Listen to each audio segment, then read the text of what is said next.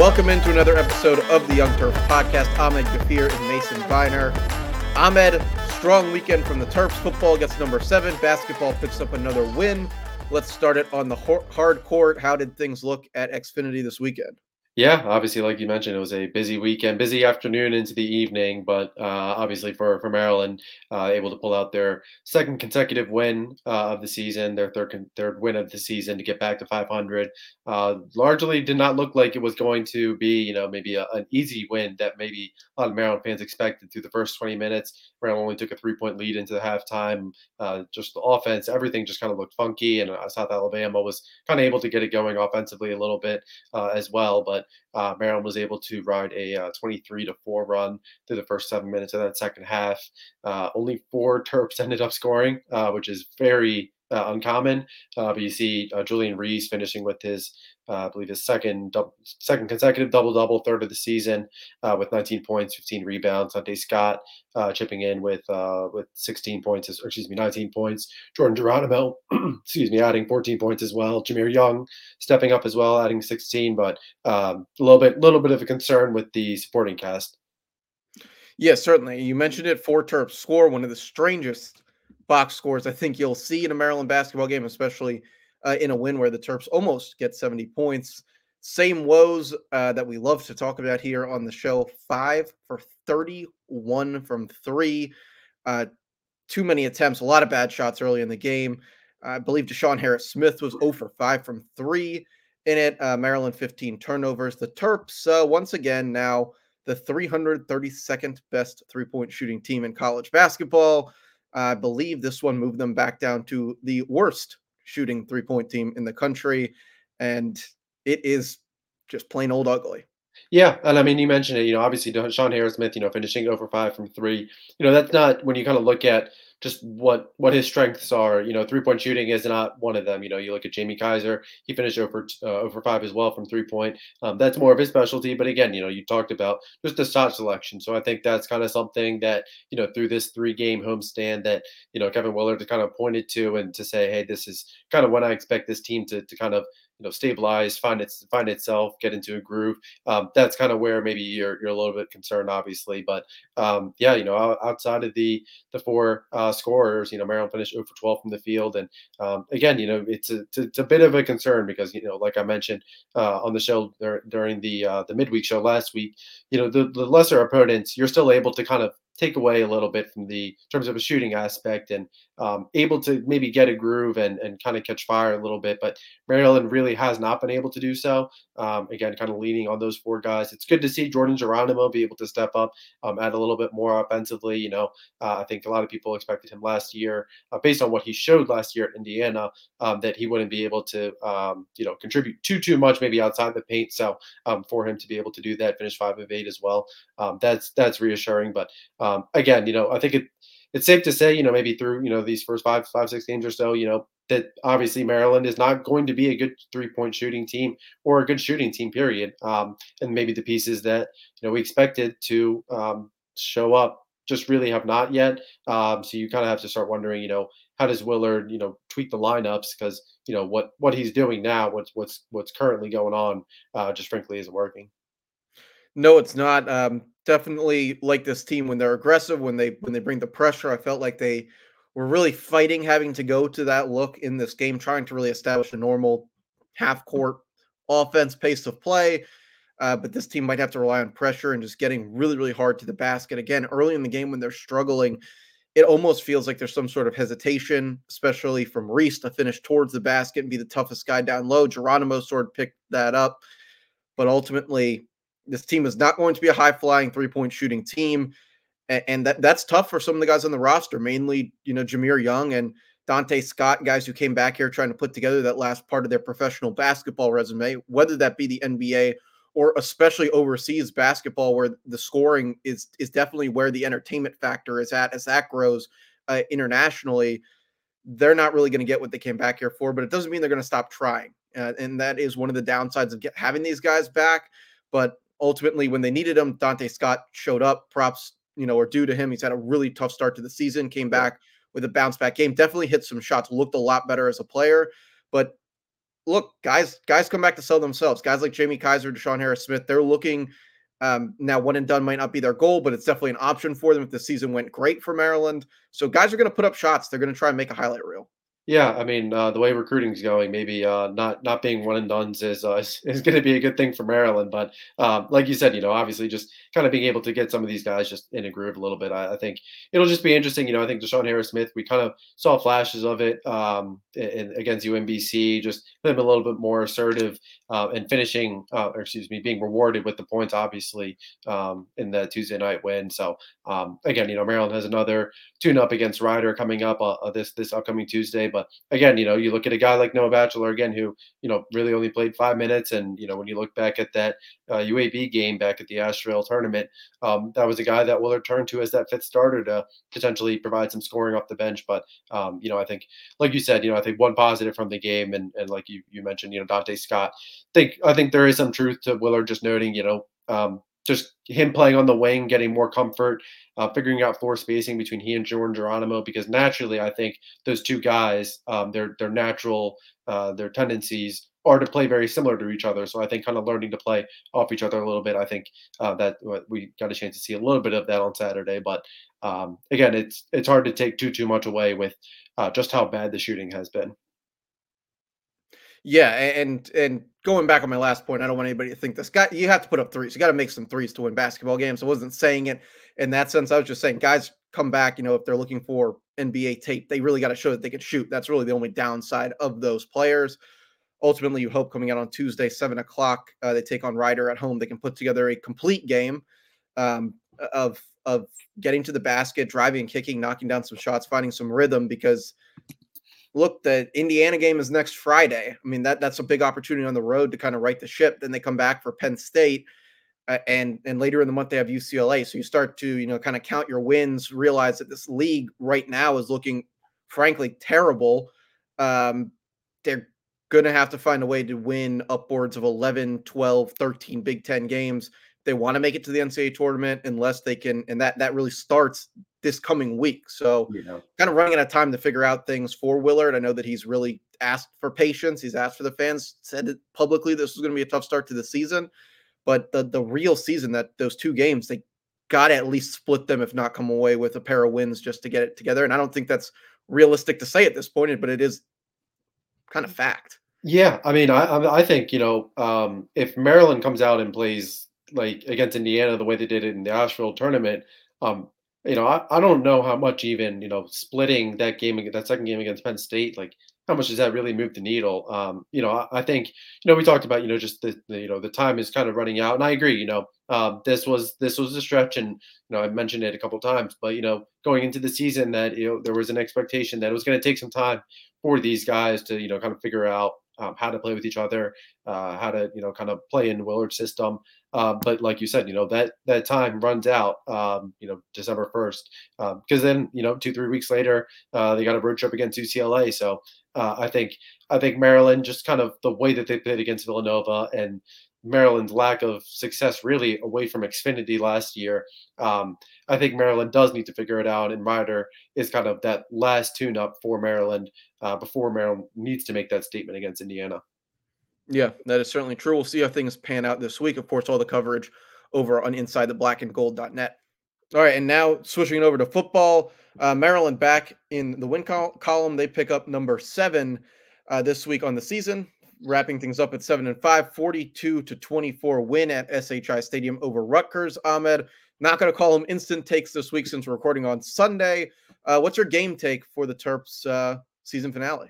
Yeah, I think we touched on the last point in the game preview was Maryland these last couple weeks coming out of Ohio State, they came out flat, and then Northwestern was flat, and then the it just felt like there were a couple times where it felt like going into this game you kind of wondered what performance you would see out of Maryland. And to start out the games, touchdowns on your first 4 possessions, 3 in the first quarter to take that 21-3 lead early. I thought that was exactly what Maryland needed to do, kind of to just really come out and dominate. We touched on it in last week's show. It felt like on paper, this team was the better team, even though this Rutgers team has been able to show a little bit more fight this season. But again, I just felt like it showed. Obviously, a chance to go into Saturday with a chance to record a big, big record, obviously with Talia Tagovailoa, inching closer to the record for the Big Ten all-time passing record there before eventually closing on it. But ended up being a big day for the offense. Defense did enough, and it felt like there were maybe a five minute stretch there and late in the first half that you kind of wondered, would this be maybe a repeat of 2015? But obviously, I think Maryland was able to kind of come out and kind of control the clock, and then Billy Edwards do it late. So just felt like Maryland was able to do exactly what they needed to do, prove that they were the better team, and come out with a 3-2 road record this year. Yeah, and for me, looking at the game as a whole, obviously Maryland takes care of business. I mean, this is I'm glad to say now where this program is at. Games against Indiana and Rutgers, those were the teams that you highlighted you had to beat when the Big Ten East really became a division of the conference. They've been able to do that now the past 2 seasons. It's improved the record overall. Ultimately, Maryland was just really the better football team. Greg Schiano looked, I mean, just distraught on the sideline after the start of the game. The only thing I'm a little bit disappointed about when you look at a performance like this is that middle section, Ahmed. When it got up to that 21 mark, I was like, this is it. Last week would have been the statement win, but this is the time where Maryland's actually going to come out, beat a Big Ten opponent on the road that has a winning record, something like 59-14, or they were really going to close out and show that complete game would have been played in conference. Unfortunately, just a little bit short of that. Those couple minutes there between the end of the first half and the beginning of the third quarter kind of stopped them short of that. But look, the guys that needed to show up that lead this team did this week. It was a step forward. How you want to take it? A 7-5 record. It's a little bit disappointing. We got a lot of time to talk about that, but ultimately, Leah gets the record, which is big for the program. Locks gets the win, which is big Yeah. for the program. And a couple of results went Maryland's way. We'll talk again, a lot of time to talk about recruiting too. A couple other results in the country go Maryland's way this week, but it was a good way to close out the season. And if that's the last game for some of these guys, it was the right way to go out, and the program gets its third straight winning season, really. And this might be crazy to a lot of people that are listening to you. The entire time I've been watching Maryland football, and since the first time since I was, I guess, 2 years old. Yeah. Yeah, I mean, again, we touched on, we touched on last week, just kind of where this program has gone, and just kind of taking for granted, getting to the bowl wins. And I looked at it, this if Maryland goes into their bowl game now with a chance to win its third consecutive bowl game for the third consecutive year, the first time in program history that Maryland's done so. But heading back to this week again, wouldn't feel like it moved the needle. Can't say that I looked at that result or looked at the game and said, oh, I felt any differently about Maryland, or oh, they reached another level that we hadn't seen before. No, I hadn't done that. Loxley, he made a comment post game about, it's a little bit frustrating when you see your offense coming out firing like that, when you say, hey, this is what we should have been doing. We expect to be doing all year. But again, you can't control the past. You can only control the now. And I thought what Maryland did, closing it out, the best possible chance obviously was 7-5.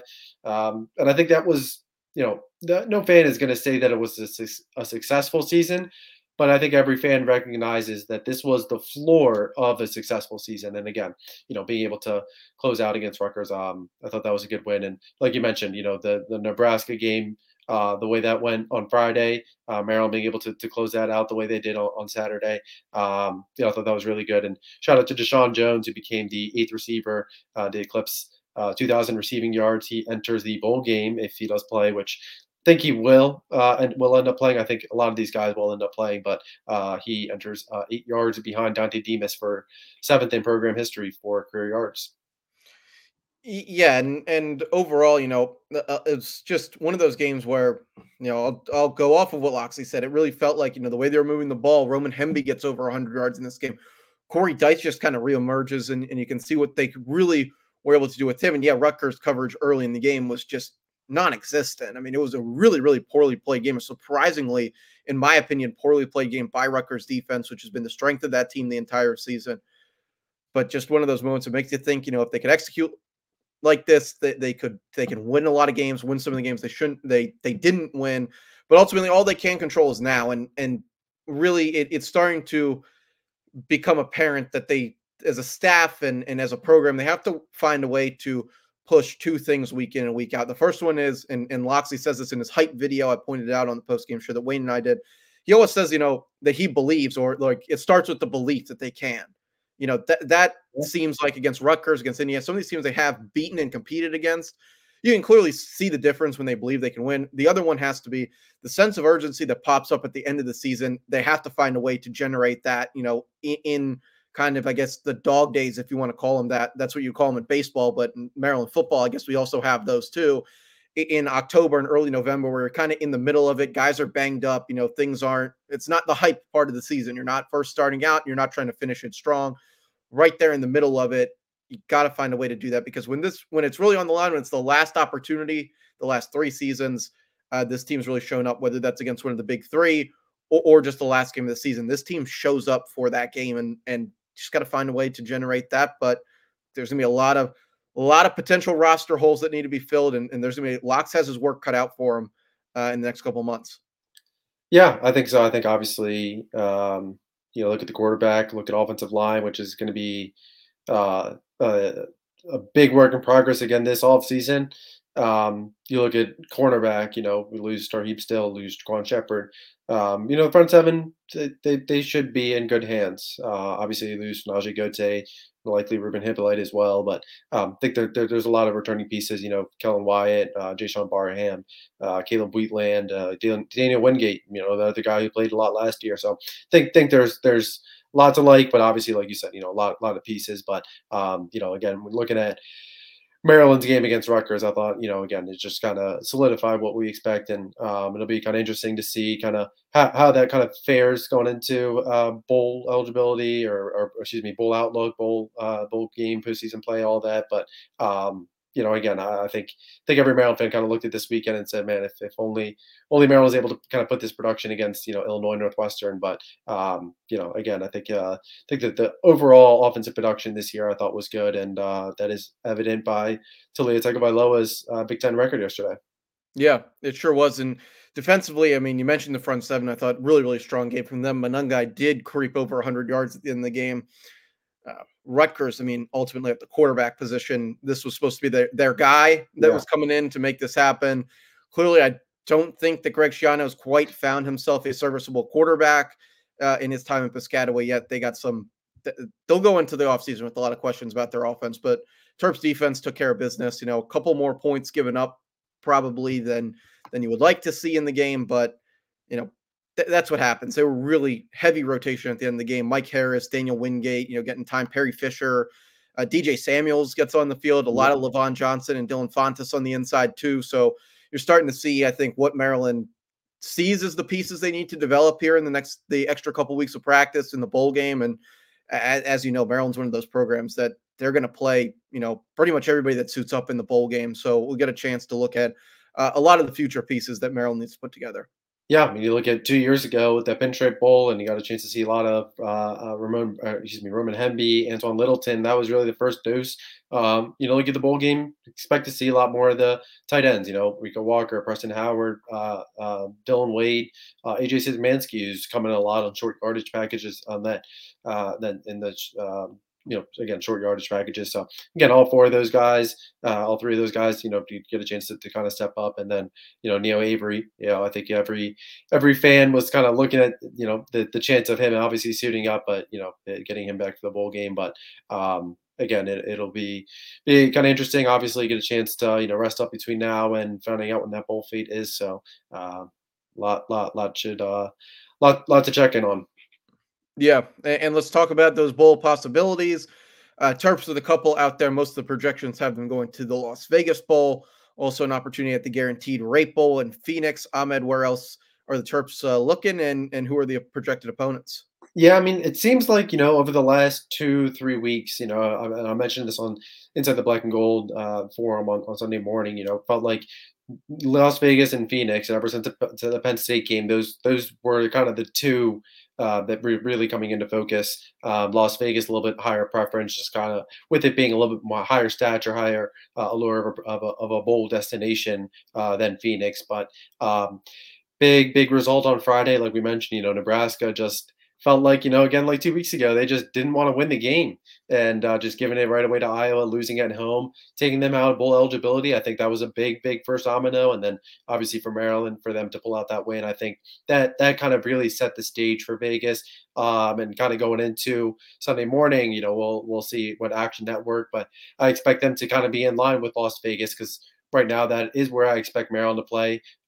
Again, probably you see Northwestern go to Detroit, Pinstripe gets Rutgers. So I think Maryland's in a really good spot. Loxley talked about it post game following the Rutgers win, but Maryland did well traveling these last 2 years. They have some ammo to sell on the offensive side of the ball, so I think it's a pretty natural fit there for Maryland. So we'll see. I think I've seen USC, I've seen Oregon State, I've seen Utah. So I think USC would be a pretty intriguing matchup for Maryland. Obviously, it would be super ironic how for Caleb Williams to end up opting out of the bowl game to end his college career, miss out on a chance to end his college career against Maryland. I think every fan would kind of want to see that, but nonetheless, I think that's a good bowl destination, and really all three of those would be good bowl opponents for Maryland.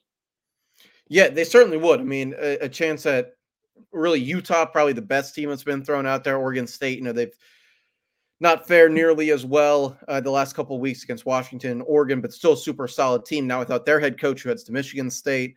But ultimately, the USC matchup, I feel like that's the one when you talk about selling bowl spots. There's a lot to it from TV perspective is heavily involved. So if Caleb does play, which I very 99% sure probably not going to happen, that would be a huge selling point, obviously, along with if Leah plays, which I think he's more on the side of that he probably will play. Ahmed, Yeah, I'm not sure about that. I think he's definitely Leah did all in. confirm post game yesterday that he'll play in the bowl game. I like Bo Braid. Like, I could see him opting out. Haven't confirmed that yet. I'll have that update for subscribers. But again, I do expect the vast majority of these guys to stay in. Sorry, I cut you off there. Yeah, but it's ultimately a TV selling thing, and Maryland it puts up good ratings. I mean, Maryland does put up good ratings on TV. Might not have the best attendance in person, but Maryland constantly when they play games, especially of any sort of notoriety that are on major television networks, Maryland's a highly rated sports property that's out there. As much as Maryland fans, see all the holes that are in the program, but people do like to watch a team on TV. People like to see Leah. They'll get the ESPN 7 o'clock spot on the 23rd. If they go to Vegas, that's going to be something that will sell well to have him out there. And look, to put him up against a future Big Ten opponent in USC, a team that Maryland will play next year at home in mid-October. That seems to be exactly where college football, especially ESPN's trending. If you've noticed over the weekend, they've added Texas and Oklahoma to like the SEC preview for next year. Yeah. They're pushing the conference realignment, not as much for the Big Ten since they don't have it anymore as a property, but they can only sell what's out there to sell, and right now that's conference realignment in the new college football era. There's no fault for that. Yeah, I got you with it. I think USC. I think I look at it just from really the recruiting standpoint. I mean, hell, ever since USC joined the Big Ten, felt like for about a year and a half now, you go out to some random practice and you see Roy Manning, USC assistant, out on the sideline. And you know what? USC, still rings pretty true, even though Lincoln Riley, these first 2 years have not really gone, what a lot of fans expected. It's still LA. They were still able to keep Jalen Harvey in the mix for quite some time. And at one point, even though it looked like Maryland might be in the lead, it looked like USC might be in the lead. There's a lot to sell there. So I think Maryland going into the bowl game, and even if Caleb Williams opts out, I think Maryland being able to pull that out would definitely ring true for some recruits and kind of just add some ammo. But again, just for Maryland to go to a third consecutive bowl game in 3 straight years, have a chance to win it. I think there's a lot to sell, but I think, again, USC, I think, is kind of my preferred matchup. I think Utah would be probably be a pretty intriguing matchup for Maryland. I think that might be a pick 'em. Maybe Utah 3-point favorite, 4-point favorite, if that. But I think it'd be that'd be probably the max spread that I kind of see. But again, I'm happy. I think ever since we talked about it a few weeks ago, Mason, I kept telling you anywhere warmer than Maryland, I'm on board with. So uh, Vegas already checked the box for me, man. Yeah, don't be too sold on that, my friend. Vegas desert's cold at night. The desert is cold at night. All good. Once the sun goes down, I'm inside, man. It's all good. Yeah, and look, any day that's better than the weather was today here Yeah, in Maryland. Nice, one of those beautiful November. I mean, Maryland should have been playing Rutgers at CQ today in the yeah. 36-degree rain that hit most of this area. That would have brought out a record crowd, and not a good way, record crowd to College Park. Yeah, higher or lower than the spring game? It has to be higher. Somehow it would have had to be higher. I don't Yeah. know. Did you go to that Maryland Boston College game in all phases of weather in the Edsel era? I don't know, actually. I don't think so.